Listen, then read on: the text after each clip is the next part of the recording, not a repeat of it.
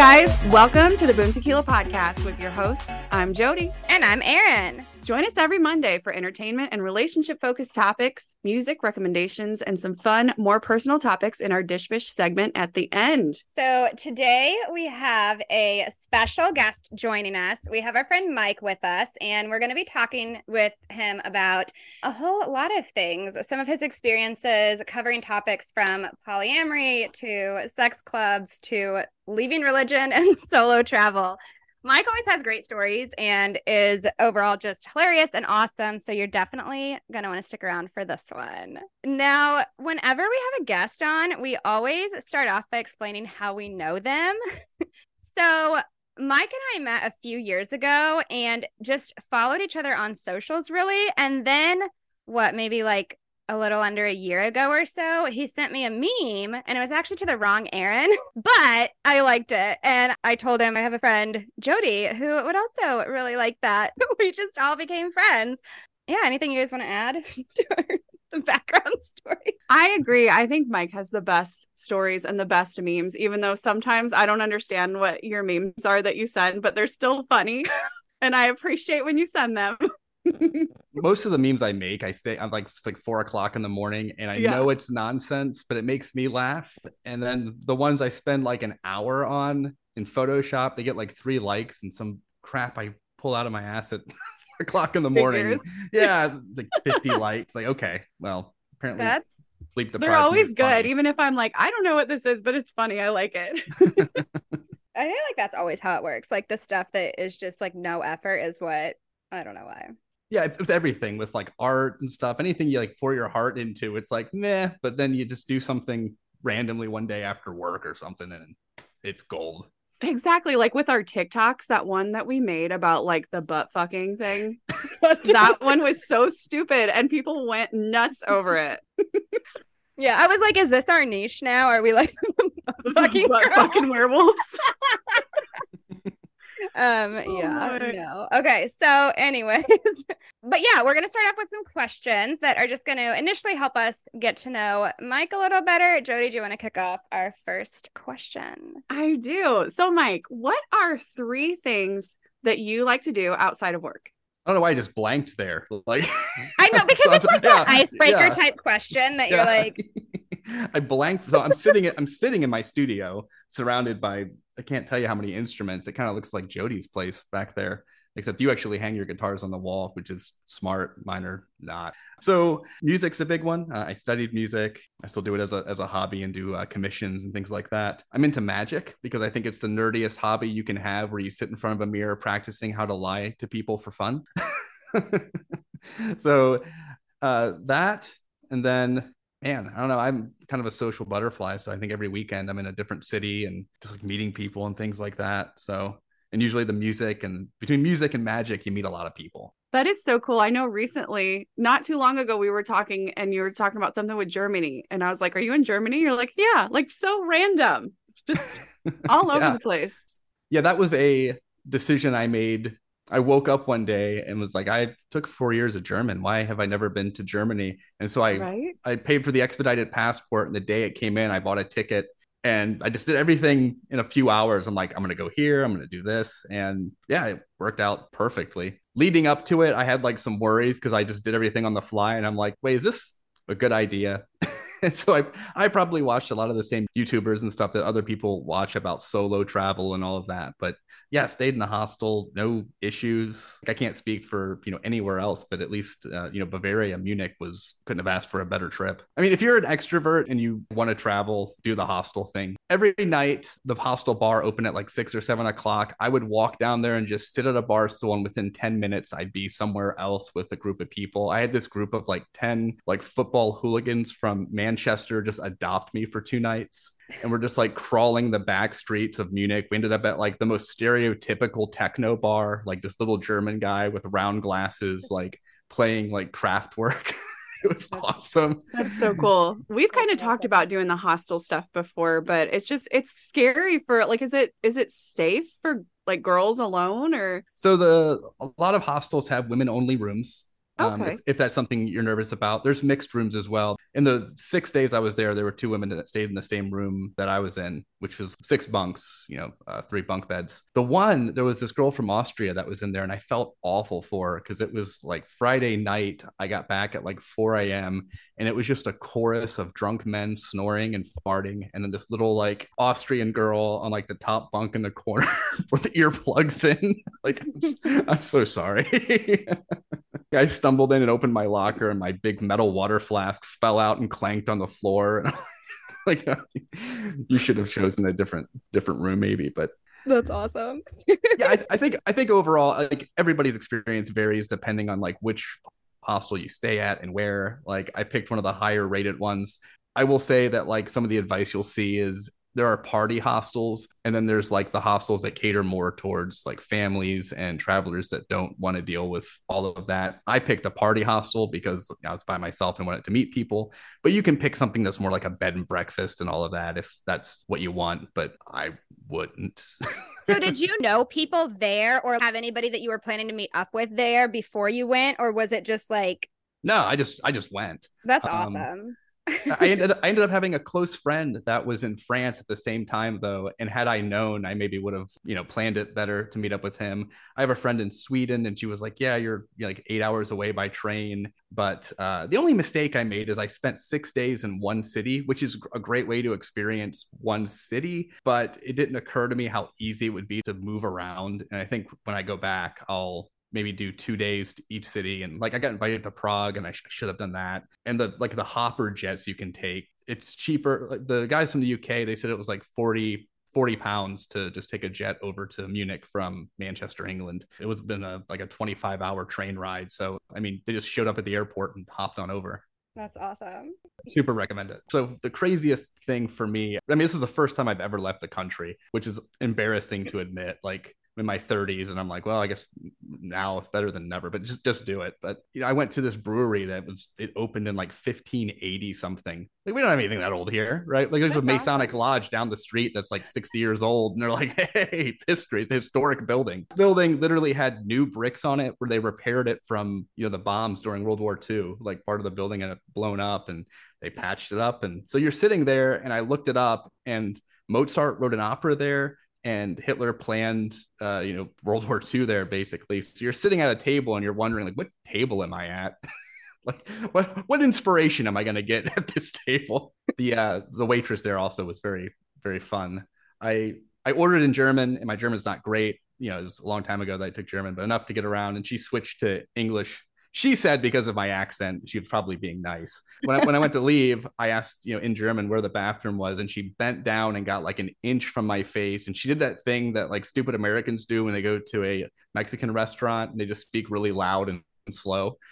And she was like, "Geh gerade aus und rechts." Like, it's straight and to the right. You don't have to. It's fine. That's awesome. Is there anything that you feel like people tend to get wrong about you on the first impression? I mean, I come on pretty strong, and I'm pretty I think unique looking in style. So yeah, it's gotten better. I think as like society has progressed and is more accepting of people that choose like alternative styles and stuff, it's not quite so bad. But I used to have to always fight like the stereotype that I was like a mall goth. One of my least favorite questions is when people ask what you do for work, because I feel like what they're really trying to size you up and see like what value you produce, and they're putting you in that box, right? And so I would always tell people I was between jobs, and I stopped doing that because they would always nod like, yeah, that's what I expected. Like, I'm not unemployed. So yeah, sometimes I still fight that a bit. I used to get the weirdest backhanded compliments where it would be like, when I first met you, I thought you were a weirdo, but then I talked to you and you're actually a really nice guy. I'm like, wait, I could be both, for one. So I think that's one. So tell us a little bit more about the music that you do. Yeah, so when I was in junior high, I had a huge crush on this girl, and we had a battle of the bands at our school, and they played a Korn song, Chutes and Ladders, and I heard her say, that guy's going to be so famous, which is funny because years later, I'm like, he played, it's like a 2-chord song. It's like, it's like da, da, da, da. But, you know, I heard her say that and I'm like, I should learn how to play guitar. And then I watched this old movie from the 80s with Ralph Macchio called Crossroads, where he breaks a blues legend out of jail and then duels the devil so that the devil will rip up his contract with this blues guy. And the end of the film is Ralph Macchio playing blues guitar against Steve Vai, who's a real life like guitar hero. He played in White Snake and with David Lee Roth and stuff. And at the end of it, Ralph Macchio, he went to Juilliard in the beginning of the film. He plays a classical piece and beats the devil with it. And I was like, that's what I want to do. I want to do whatever that was. And so I bought Guitars for Dummies. I read it cover to cover like 3 times. Then I bought a guitar because I'm a theory before practice guy, which is inconvenient, but it works out sometimes. Bought a guitar, taught myself how to read music, went to our music department at school. You could take music theory, but you had to be in band, convinced them to let me take it. And that put me through a year of music school before I switched majors.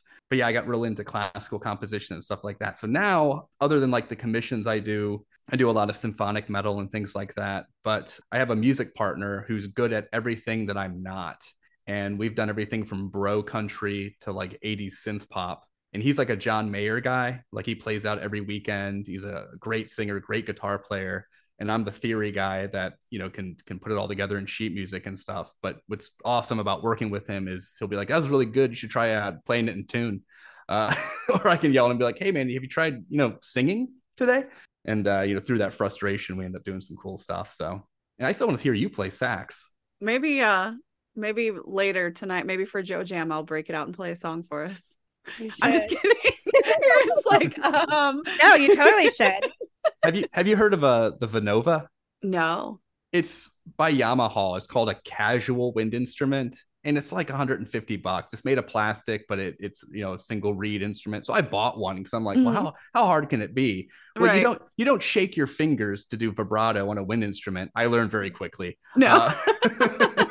Like my embouchure is just so bad that my neighbors are probably going to kill me. I can play Baker Street, and that's the only thing. That is cool. I want to check that out. I love the like different neat instruments, you know, the ones you don't see all the time. It sounds like a saxophone and a recorder had a baby, at least when it's played well. When I play it, it sounds like somebody strangling a cat, but you got to start somewhere. Yeah.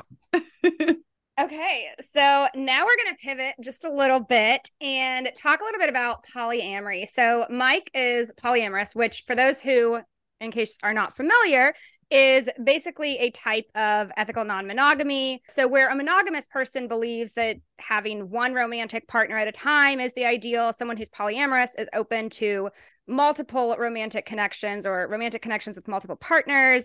You can elaborate if you want to on that, Mike. But so the question then, Mike, is your favorite part of polyamory? Freedom. Next question. I mean, really, I think that's what it comes down to. You know, when I was younger, I got into a relationship with a girl who, when we first started dating, she just dropped very quickly. She's like, hey, if you want to sleep with anybody else, it's fine. Just give me a heads up. And it like warped my mind. I was like, what? I can do what? What do you mean? Is this a trap? but it wasn't, and we're still friends to this day, and she's presently in a polyamorous relationship, or I guess several.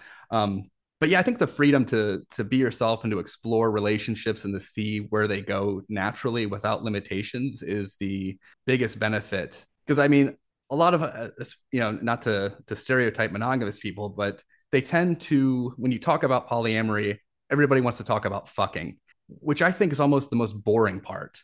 You know, there's a great book on polyamory, and it's like, you know, we know the question everybody really wants to know is, you know, who does the laundry, which I think it's a much more interesting question, like if you have live-in arrangements and things like that. But for me, the benefit is, you know, if I were, you know, in a relationship when, you know, I decided to travel, you know, no big deal if I, you know, met somebody overseas or, you know, on the road or something like that, you know, as long as everybody's on board, everybody's being safe, and you follow whatever rules that, you know, you decide to have in your relationship. I mean, you have pretty much unlimited freedom and, you know, the potential to see where any relationship goes or doesn't go.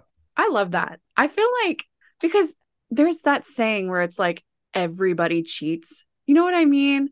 And I feel like most people are, even if they don't realize it. You know what I'm saying? Like, yeah, your work wife or your work husband. right. Yeah. Emotional cheating. Mm-hmm. So what do you think has been one of the biggest challenges when it comes to polyamory? I think using conventional dating sites and stuff can be a challenge because there is an image of what a polyamorous person is like, and like within the community, there's a lot of jokes about it. Like you're going to end up playing a lot of board games, which I have found to be true. I don't have board games here, which has shocked some people. They're like, oh, I figured you'd have, stacks and stacks of board games. But if you're on, say, like Tinder or something like that, and you're not in, a major city, a lot of people are just going to immediately swipe, left when they see that you're in an open relationship. And then the number of people who lie about being in open relationships makes that a liability for you if you actually are in one. Because how many married men are on there on the DL and it says they're in an open relationship, and it's like, well, you always ask, can I talk to your wife? And if you're like, well, then something's up. But yeah, dating in conventional senses can be more difficult. If you just go out and meet people like the old-fashioned way, which I think is way more fun, you don't run into that as much. But dating sites are kind of a special hell for poly people unless you get on very specific ones. But yeah. At what point did you decide to, I guess you kind of already said this, really embrace polyamory, or can you talk about that a little bit? Yeah, when I was with that particular partner, that was when I realized it was an option. I think up until that point, it was always like a plot in a bad movie, or it was like, how many movies are there or TV shows where like somebody's trying to have like a threesome or something, and that's the whole episode, like that's the joke, that's the thing. And then once you're living in that arrangement and you do those things, you're like, oh, this isn't some crazy thing. This is thing that people do. And then when I became open about it, because I kind of hid it at first because I thought, it was this weird thing I would get negatively judged for, I just, especially, women still do, kind of have to hide it from coworkers and things like that for many reasons. When I was more open about it, the number of messages I received from people that I had no idea, couples I had known for 10 years that like, oh yeah, we've had an open marriage for the entire length of our marriage. Our rule is nobody in this city, or, has to be a state away or things like that. And so, yeah, but I mean, I guess to answer the question, that was probably 15 years ago, 10, 15 years ago. So yeah. So other than I think there were a couple stints of monogamy throughout that, but otherwise, yeah, I basically was relationship anarchist through most of that time. So what would an ideal romantic relationship dynamic look like for you? I mean, I think ideally, I don't know if there is one. I think every relationship is unique and offers its own thing. When you're not looking for one person to fulfill every need you have, it opens up your life and I guess the world in a lot of ways. So I don't expect one person to have 100% overlap with, my interests, my hobbies. You might have one partner you take to one type of concert and another you take, to an art gallery, or you have the one partner that you go eat, Ethiopian food with. And I have a partner that hates Ethiopian food. So I would take the other one to that. So I think the most ideal dynamic is just having enough people in your life to be able to experience all the things that you want to experience and, a bunch of new things with them openly and I guess schedule permitting. I love that. What is one thing that you think people get wrong about polyamory? So there's open relationships, there's polyamory, and there's swinging, crudely. I mean, there's a lot more to that. There's actually somewhere online, there's a map of non-monogamy and it's huge and very detailed. And I recommend checking it out because it's crazy how detailed it is. But those are all very different things. And at least with polyamory, people, again, they always want to focus on the sexual aspect, but like it's not like a 24-hour orgy. Like people have lives and schedules and like you do other things. Count me out then. Yeah. No, I'm just kidding. Sorry. And like men, especially, I think when they, in their mind, like they're Hugh Hefner and like that was not ethical, non-monogamy nor ethical, as it turns out. So like, it's not going to be you with like a harem, most likely, nor should it, because everybody should be, equally free to explore. And I think the other thing that people get wrong, and this is actually one of my favorite things that happens, and I mean, maybe it's a bit of like Schadenfreude, but you like on Reddit and things like that, you see all of these stories of like a couple that's been married for a long time. The guy really wants to basically just sleep with somebody else. So he recommends opening the relationship, but he hasn't been out in the field, flirting with people and stuff, hopefully for the entire length of his monogamous marriage. So they open it up, and his wife's going on her 7th date that week, and he's at home, unable to find anybody to go out with him.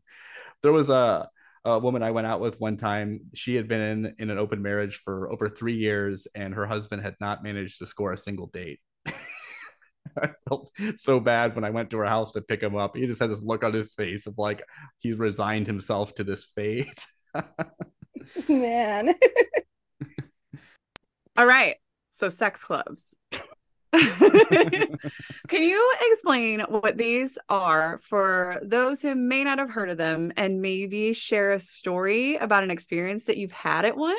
Yeah. So I was dating this one partner, and she had always wanted to go to a swingers club, and swingers have never really been my scene. Swingers think polyamorous people are weird. So when I was at this club, this guy's wife and I were interacting, and he was talking about, he's like, my wife, like, doing what she's doing, that makes sense. But her going on a date with somebody, like, man, I don't know. Like, okay. So they are kind of different worlds. They call that lifestyle stuff. But anyway, she it said it was on her bucket list. And she's like, you seem like the guy to go to one with. So I found one within a few hours of where I live. And it was like an award-winning club, which when I went and I met the owner, I asked him, I'm like, who decides that? Like, what's the committee that hands out these awards? And he had told me that they had some big, thing in Vegas, and they would decide, and it was voted on or something. I don't know how true that was, but I just love that idea. But yeah, so we signed up to go. The process was awesome. So they do a background check. So first off, you can't be a single guy. If you're a single, at least at this one and a lot of the other ones I've seen, if you're a single guy, there are all these additional hoops to go through. You have to be sponsored by a couple, and they have to meet you so many times before you can go by yourself. So it really is, you got to bring a +1. They did a background check on us, and then we had to buy a membership for like the weekend that we wanted to go. And then they had an incredibly specific dress code, which I asked about that as well when I went. And the reason behind it was brilliant, because once you walk inside, there's lockers like, oh, you can take all your clothes off at this point. And I was like, well, then why the dress code? Well, so we can make sure you come clean and, you've showered and things like that. Like, if you have the kind of clothes that we ask you to wear here, then we assume that you're not going to show up like after a 8-hour shift of sweating out in the sun. Just a way to make sure everybody shows up and is pleasant. So anyways, we ended up going. They had a buffet, which still cracks me up. Like, they had this buffet. They couldn't serve alcohol, but you could bring your own, and they had coolers to put it in. And they had like unlimited mixers and stuff. And they had like a DJ, and then they had all of these out on the club floor. They had like dirty Jenga, these Jenga blocks that had like instructions on them and stuff. I guess as a very, very forward icebreaker. And then in the back, they had all of these different playrooms.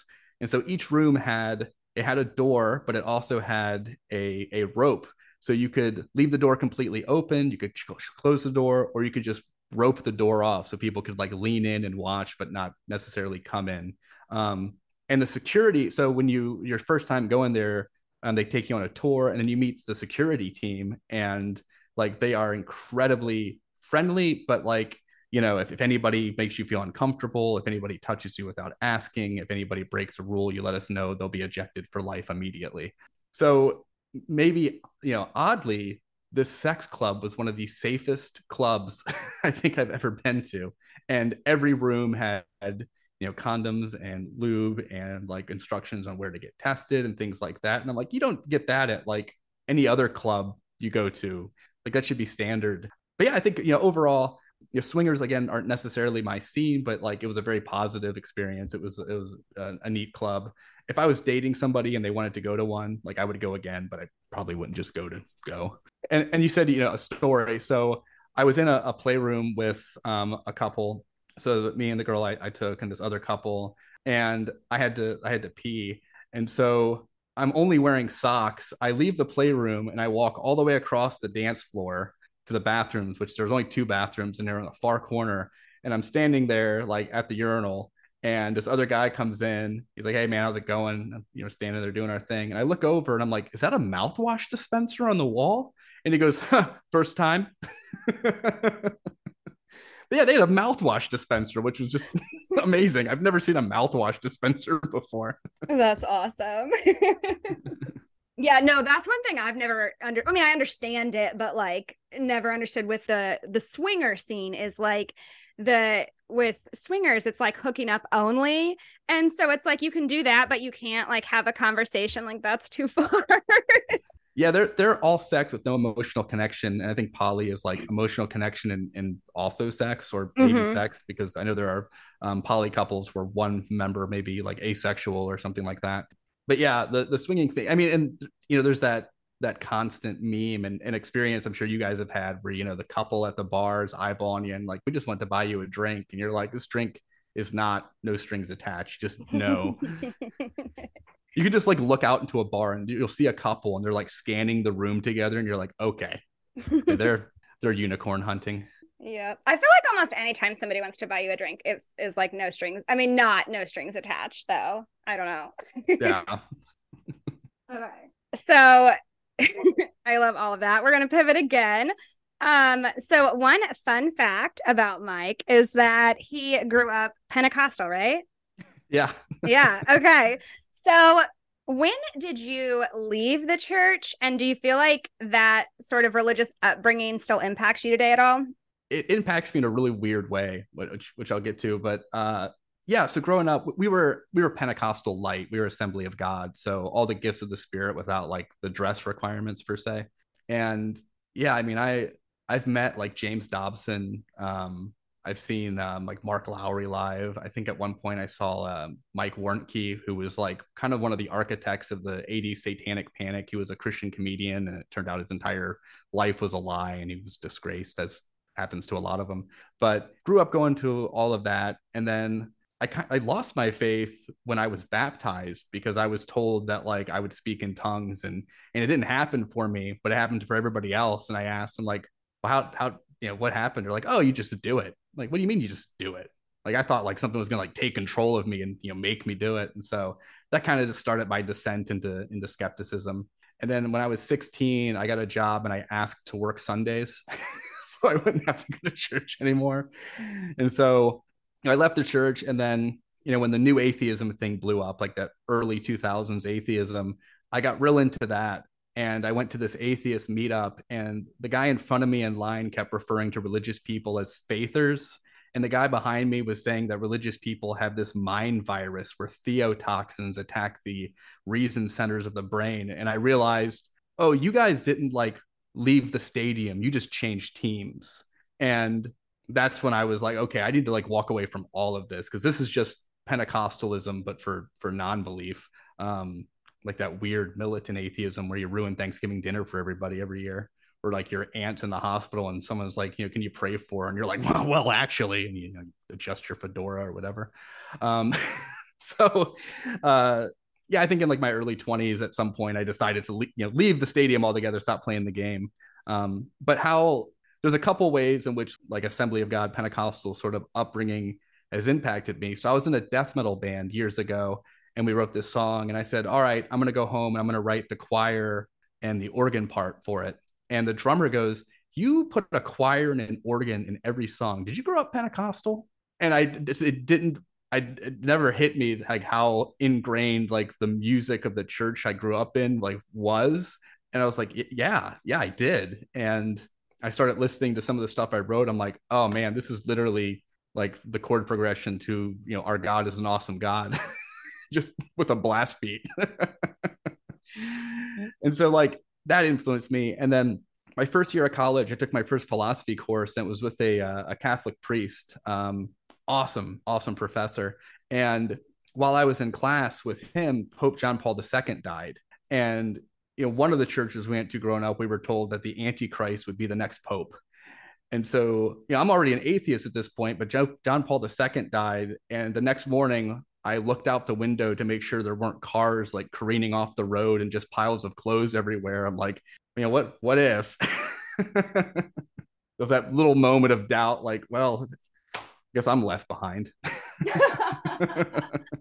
But one of the weird like superpowers it's given me is when I meet people, especially like older people, and you can tell they're churchgoers, you can relate to them in a way. There's an older lady at work who like has brings her Bible in every day, and we started talking about like the Gaither vocal band one day, and I told her I was a big fan of Petra, this older Christian rock band. And then I was like, oh, I've seen Stryper, this Christian heavy metal band from the 80s twice, recently, in fact, because they're awesome. And her entire way of communicating with me changed because like we had that little bit in common. And she's like, oh, it can't be all bad. It was the Gaither vocal band. So is your family still religious, and how have they responded, or do they know that you're not religious anymore? So my dad was the religious one. My mom, not at all. So he's still, religious. And once I got over that militant phase and like stopped trying to be edgy, yeah, I mean, our relationship's fine. I called him and wished him a happy Easter, and he was just so thrilled that I would do that, like just be a nice guy. It was rough at first, but I was a young new atheist edgelord, so I was looking for a fight, and I got it.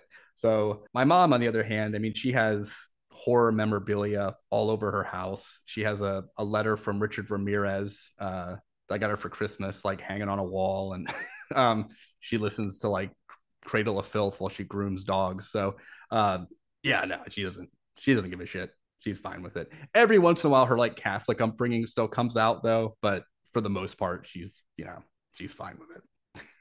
She sounds awesome. Yeah, she does.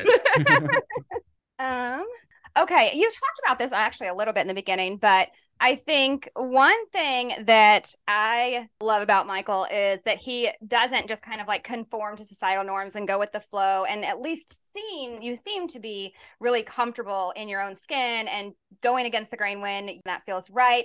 Is that something that you ever struggled with as far as like maybe caring what people think, or is there anything that you do that helps you not to worry about that? I mean, I think when we're teenagers, we all have that to a degree, and as you get older you grow into it. But I kind of decided, so my mom is the same kind of person, and she always just did exactly what she wanted to do, and she's like, if they don't like me, fuck them. And so I get a lot of that from her and my mom's side of the family. And so something that she told me when I first decided to kind of dress alternatively and things like that is either do it with confidence or don't do it, because if you don't do it with confidence, you're going to make it everybody else's problem. And I've always like remembered that. So I'm not a furry, but I have a lot of respect for the furry community, because here's a community of people that spend outrageous amounts of money on these like fur suits, and a lot of them, they wear it like a badge of honor, right? They wear it confidently. I had a waiter the other day who was talking about like being a furry and showing us pictures of his fursuits on his phone and stuff. And I'm like, that's a guy that doesn't give a shit. He does it with confidence and he doesn't care. If I would have like turned my nose up, he would have been like, whatever, dude, still going to do it. As opposed to somebody who like does it and you turn your nose up and then, they're calling you names and, you're part of the problem. Like if you're going to do something that's against the grain, do it with confidence and, own it. And then I think, it's great. And then you can get away with it. Yeah, no, I love that. We were actually talking about, Jody and I recently, about there was this social media post that was circling on Facebook. It was about furries, and it was like these people who are like the kids these days or whatever. And I was like, imagine being so, I don't know, like that's a you issue, because like imagine being so like you don't understand something that you just want to like hate on people who are doing something that doesn't bother you because you don't get it. Like it's not for me, but like who gives a shit? Like let people do. I don't know. I've never understood why things that people do to themselves bother other people so much. If it's not hurting anybody else, like let them be happy. Just because that person's miserable, they want misery loves company. Well, it's no big deal for you to like paint your entire body and put on like a weird hat and go to a football game. Like, yeah, that's completely fine. But you spend a little more money on like a fursuit, or you go to a D&D convention or something like that, and like you're a weirdo. I have a friend who's a very stereotypical bro, really cool guy. And he was going to a football game the same weekend as a gigantic like gaming and comic book convention. And, there are all these people walking down the street in cosplay and stuff. And he said, for a second, he was like, what's wrong with these people? But then he looked at himself and he looked at his friends in their football jerseys. And like they had this whole, these costumes they put together for the football game. And he was like, well, glass houses. Yeah. Right? It's a good point. I like that comparison. That's a really good, yeah. Yeah. And I think the other thing that is like important to remember is the kind of people that get up to a lot of these kind of things, you already know. They just haven't told you. Like your bank teller, the guy bagging your groceries, like, your insurance salesman, like you don't know what they get up to. Mm-hmm. They could all be, the furries, they could be, swingers, all of these things. They're just not out with it, or they don't trust you enough to let you know. But like once you start getting into some of these communities and meeting people, you're like, oh, it's all around me all the time. For sure. Yeah. That is all. Well, our last question was about like Germany and travel, but we kind of went over that in the beginning. So yeah. I can tell you another Germany story. Yeah, go for it. Please do.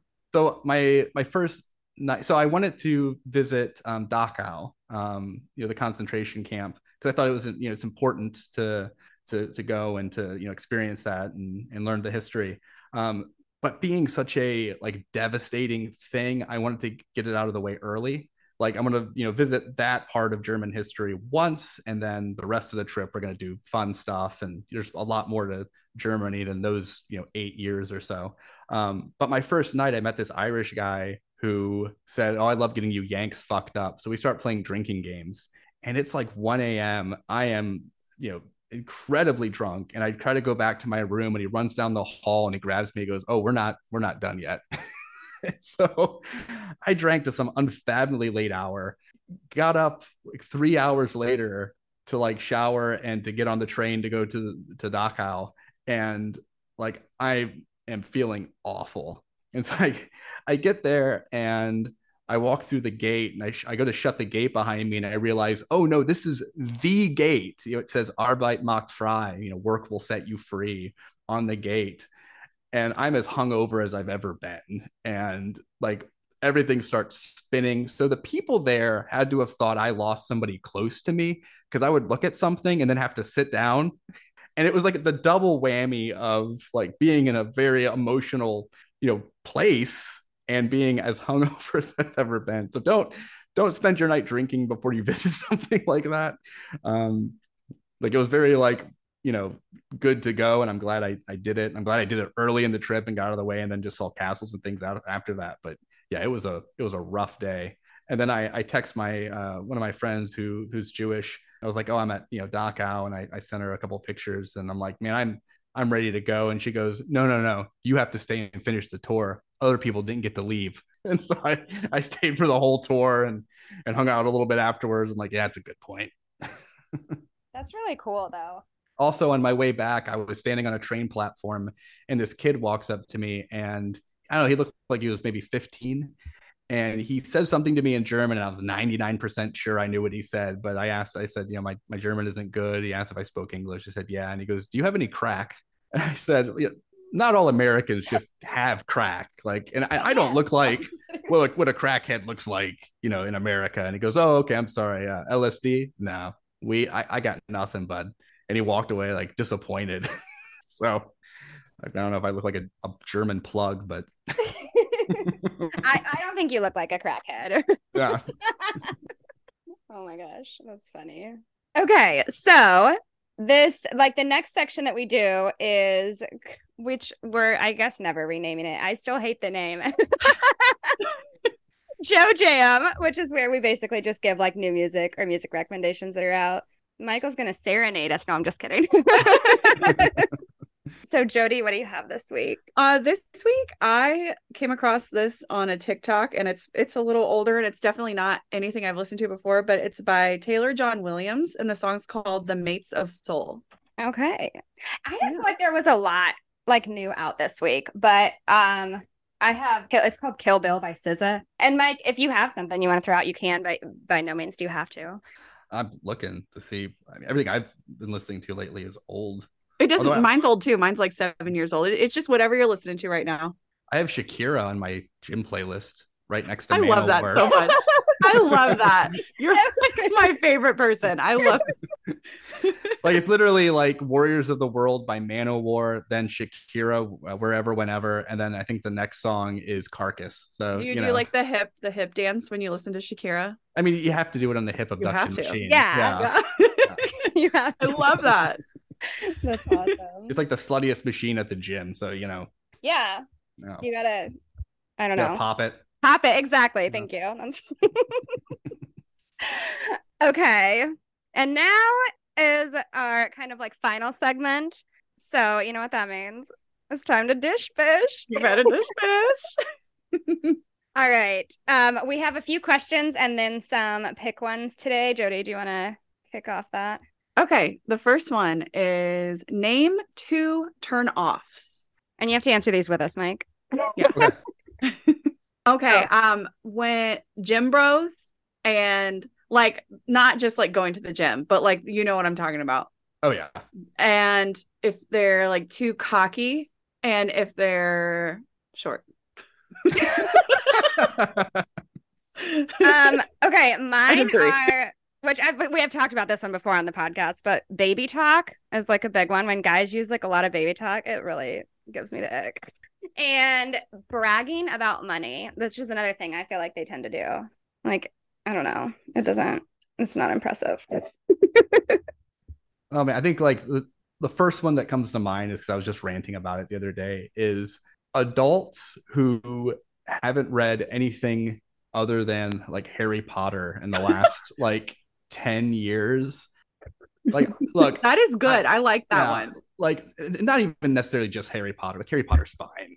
But like, if you're an adult, if you're in your 30s and your favorite book is a children's book and you've read it like over and over again, like maybe challenge yourself a little bit. Just I don't get it. And then like you meet people and they have like the Harry Potter tattoos and stuff. And like, I'm a Hufflepuff or a Gryffindor or whatever, and I just okay, it's fine. I don't get the hype. I like Twilight better, honestly. Which like it's fine. We all like junk food, man. It's like Doritos. Yeah. It's cool. I love the book Holes, that like old children's book. Like I read that like a few years ago during the pandemic because I'm like, I just want to read like a comfort thing, and that's cool. But like read something else. A little something else. Yeah, you don't have to be like a Shakespearean scholar or anything like that, but like, come on. So yeah, that's like a huge turn off. That's a good one. I like that. Yeah.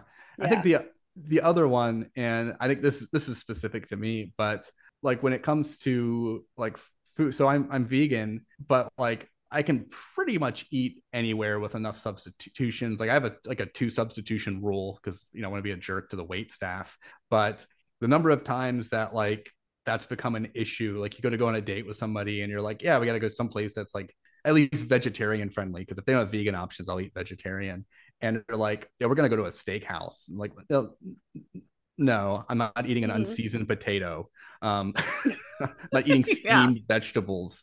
That has ended dates before they've happened, which blows my mind because it's like, have you heard of Indian food, like Thai, like world cuisine? Like there's so many like cool places to eat, and you want to have steak and a potato. Like, so did they not know you were vegan, or was it just like they were like? Yeah, I mean, I try not to be like in people's face about it because like there's that stigma of, oh, this is going to be an annoying person. It's a personal choice. So like, I'm not trying to rub people's face in there, make them feel bad per se. But yeah, so like, when it comes time to like plan where to go, and I'm like, oh, they have to have, something I can eat. If I said I was gluten free, it wouldn't be a big deal. Or if I said, anything like that, it's fine. But like, you don't want to go to, Outback. Well, I don't think most people want to go to Outback. like I haven't eaten an Applebee's in like 20 years, and I think I'm probably better for it. It's like if somebody tells you their favorite restaurant is Olive Garden. It is good though. It's not my favorite. Yeah, it's fine. Yeah, ate there the other day. Yeah, it's fine, but yeah.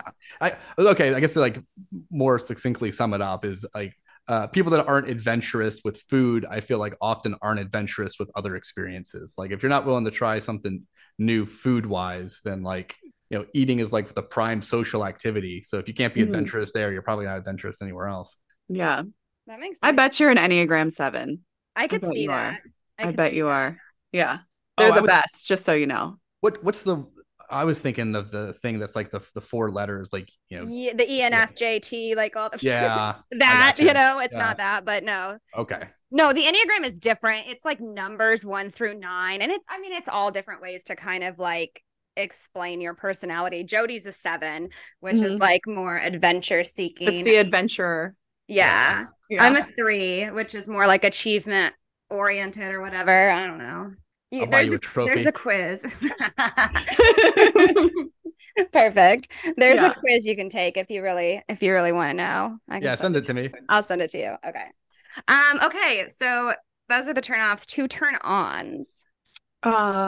Confidence, but not cocky, because that's the turn-off. And intelligence. Those are good. I feel like most men are kind of stupid. Lately it seems like it, but I would say a good sense of humor and like assertive, good communicator. Very good.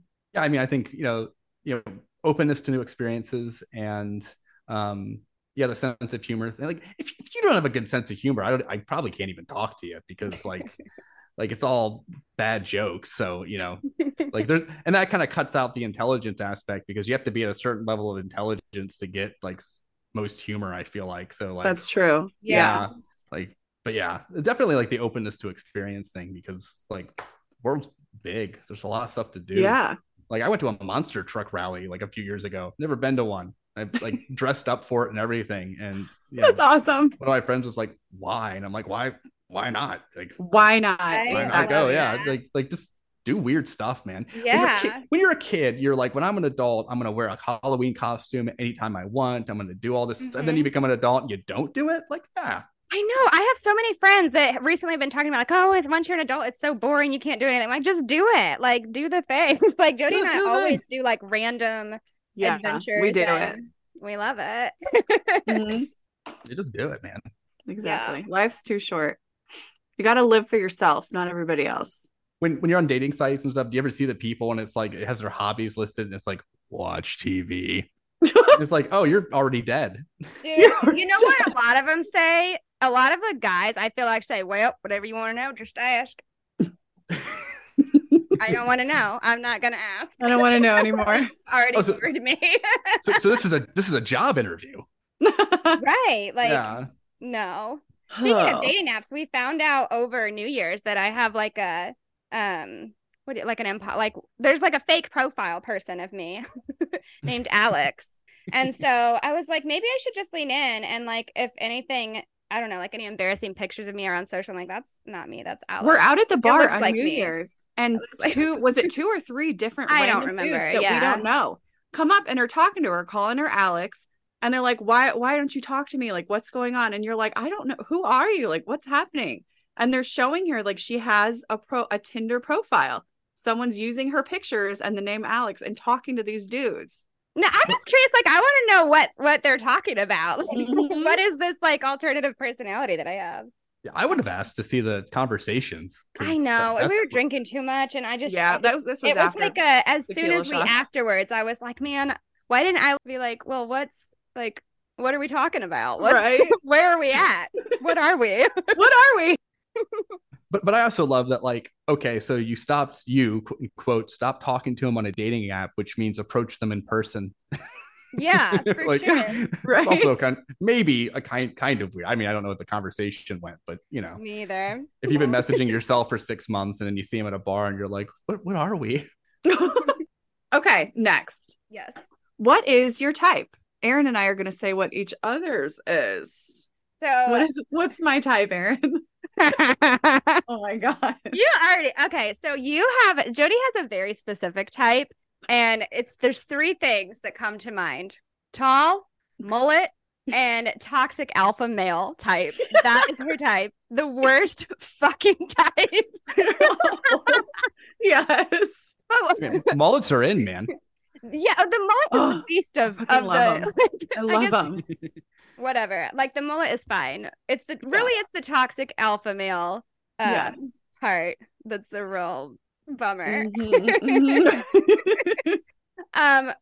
So God, what's my type then, Jody? What is your type? I feel like as long as I feel like you like the facial hair, but it has to be kept. It has to be kept up. It can't be a lot.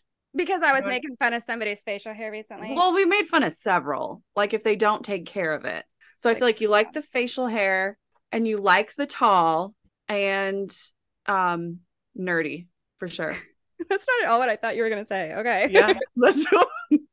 I think that's it. What do you think I was going to say? I don't know. Okay. What's yours, Mike? I don't know that I have one. So one of the girls I'm dating now, she has said, she's like, you're all over the map. And so is she, because like her last boyfriend was like a truck guy and like obsessed with video games. And I'm neither of those things. And the guy before that was like, I think like as long as you don't hit any of those like turn offs, I'm pretty open to just about anyone. And I mean, because of that, you constantly end up doing, different and, fun things. So yeah, I don't think I have a it's all about personality. Yeah. Like I dated this one girl for like 2 years that looked like a kindergarten teacher. And then I dated somebody that had a face tat after that. So I mean, it's, nice. Kind of all over the place. Yeah. That's awesome. I feel like I'm all over the place too. So yeah. I think maybe my type is personality for sure. I think my type is the kind of girl that looks at like somebody like me with my interests and all that and is like, yeah, all right. that'll do. Awesome. Okay. What is one thing that you think is essential for good sex? Communication. 100%. That's a good one. Vibrator. Just kidding. I would say like a mutual connection and feeling safe. The male orgasm. No, I'm just kidding. Important, yeah. And it's so much. It's so overlooked. It really is. I think we need a lot more focus on. We need more focus on men. Really do. Right? No, I agree with what Jody said. I think communication. If you don't communicate, like it's just not going to work, man. I mean, everybody is so different and so unique, and I think people, and by people I mean men, underestimate how attractive it is when you ask, like, do you like this? Do you like that? Hey, before like we meet up, let's talk about expectations and hard nose, soft nose, like your lines, all of those sorts of things. Like that's such a turn on for so many people because most of the time they just kind of go barreling in like, fuck it, we'll do it live, like communication, I think is key. 100%. And you see all these TikToks and stuff about girls making fun, which we have a right to make fun of the guys that are just like rubbing the left lip or whatever all the time. But just say, hey, move over here. Like, you know what I mean? And then you wouldn't be wasting your time and getting rug burn. Like you're good. Well, I saw actually it was a TikTok about that recently. And they were talking about, because that was like feedback from a lot of the guys. They were like, well, if it's so bad, you have to communicate. And so there was a girl that responded to it and she's like, yes, communicating like what you like or like what feels good, like all that kind of stuff, like totally. But there's a difference between communicating versus like educating you on like basic anatomy or like, yeah, that's true. I mean? Like you don't necessarily want to have to like be like a mentor or coach, like, like through every step, if that makes sense. Mm-hmm. And a lot of men are so like sensitive and insecure that if you say they're doing it wrong, they're going to get like, I've witnessed them being like upset about it. Like I don't like, how could I do it wrong? You don't, because I don't necessarily think you should approach it of like you suck at it. Cause I feel like nobody's going to like take that very well. But even if you like suggest something new or something different, I feel like a lot of guys are like, just not open to. Can we just do it normal? Not open to communicating that. Yeah. There was that video clip, and I know they're like super edited, but where they asked men on the street, like, how many holes does a woman have like below the waist? Aaron sent me that before. Yeah. But when you guys may have actually sent it to me, but wasn't there like the like husband of a doctor or something that was like one? Yeah. Yep. One. Yep. Oh, women are snakes. I don't remember if Mike sent it to me or I sent it, but like it was, one. Like good. One. I love that. Oh my gosh. Next we have a few, just like pick ones. Jody, do you want to do the first one? Yeah. Would you rather always overshare or never be able to open up to people? Always overshare. Same. I probably overshare already, so I'll just say yeah. I do anyways, so yeah, no, not being able to open up, I feel like that sucks, because then like you can't ever really like connect with people exactly or have healthy relationships if you're like completely guarded and shut out. So no. Okay, would you rather only be able to ever have casual sex or be abstinent for the rest of your life? Casual sex. I don't understand how that's a dilemma. Wait, like casual sex and like random hookups or yeah. I don't love casual sex, but I've outplayed the abstinence thing in my life already. So I'm going with the casual sex. Like, would you rather eat like terrible Taco Bell your entire life or starve to death? Like, what? Right? Taco Bell, I guess. Those are my options. Great options. Like, yeah. I can't imagine anybody. Well, there's probably some people that would, but yeah, whatever. Okay. Would you rather swap partners with another couple or have a threesome? Oh, you waiting on me on this one? Swap. I would say it would depend on the couple. Yeah. Swapping can be a really fun party. Like, yeah, you got 4 people there at least, right? And like, it's a whole like event. Whereas threesomes, either they're great or they're terrible. That makes sense. I'm going to say swap just because a threesome, I'll either like I feel like there's too much work or I'll get my feelings hurt because I'm standing in the corner. Like, so I'd say swap. All right. Yeah, I don't know. I was like between the two. So I'll say swap too, just to swap. Go with the group. We're peer pressuring you into swapping. Yeah. You talked me into it. Okay. Would you rather sext or send nudes? Jody's like, yes.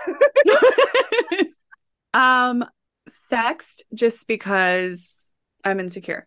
I would say sext also. I think sexting is more creative. I mean, unless you like, have a ring light and a whole like, production a bunch of different backdrops and things like that. Oh my gosh, yeah. If I'm there to help Jody take the nudes, maybe she exactly. Lift your leg over here, like right.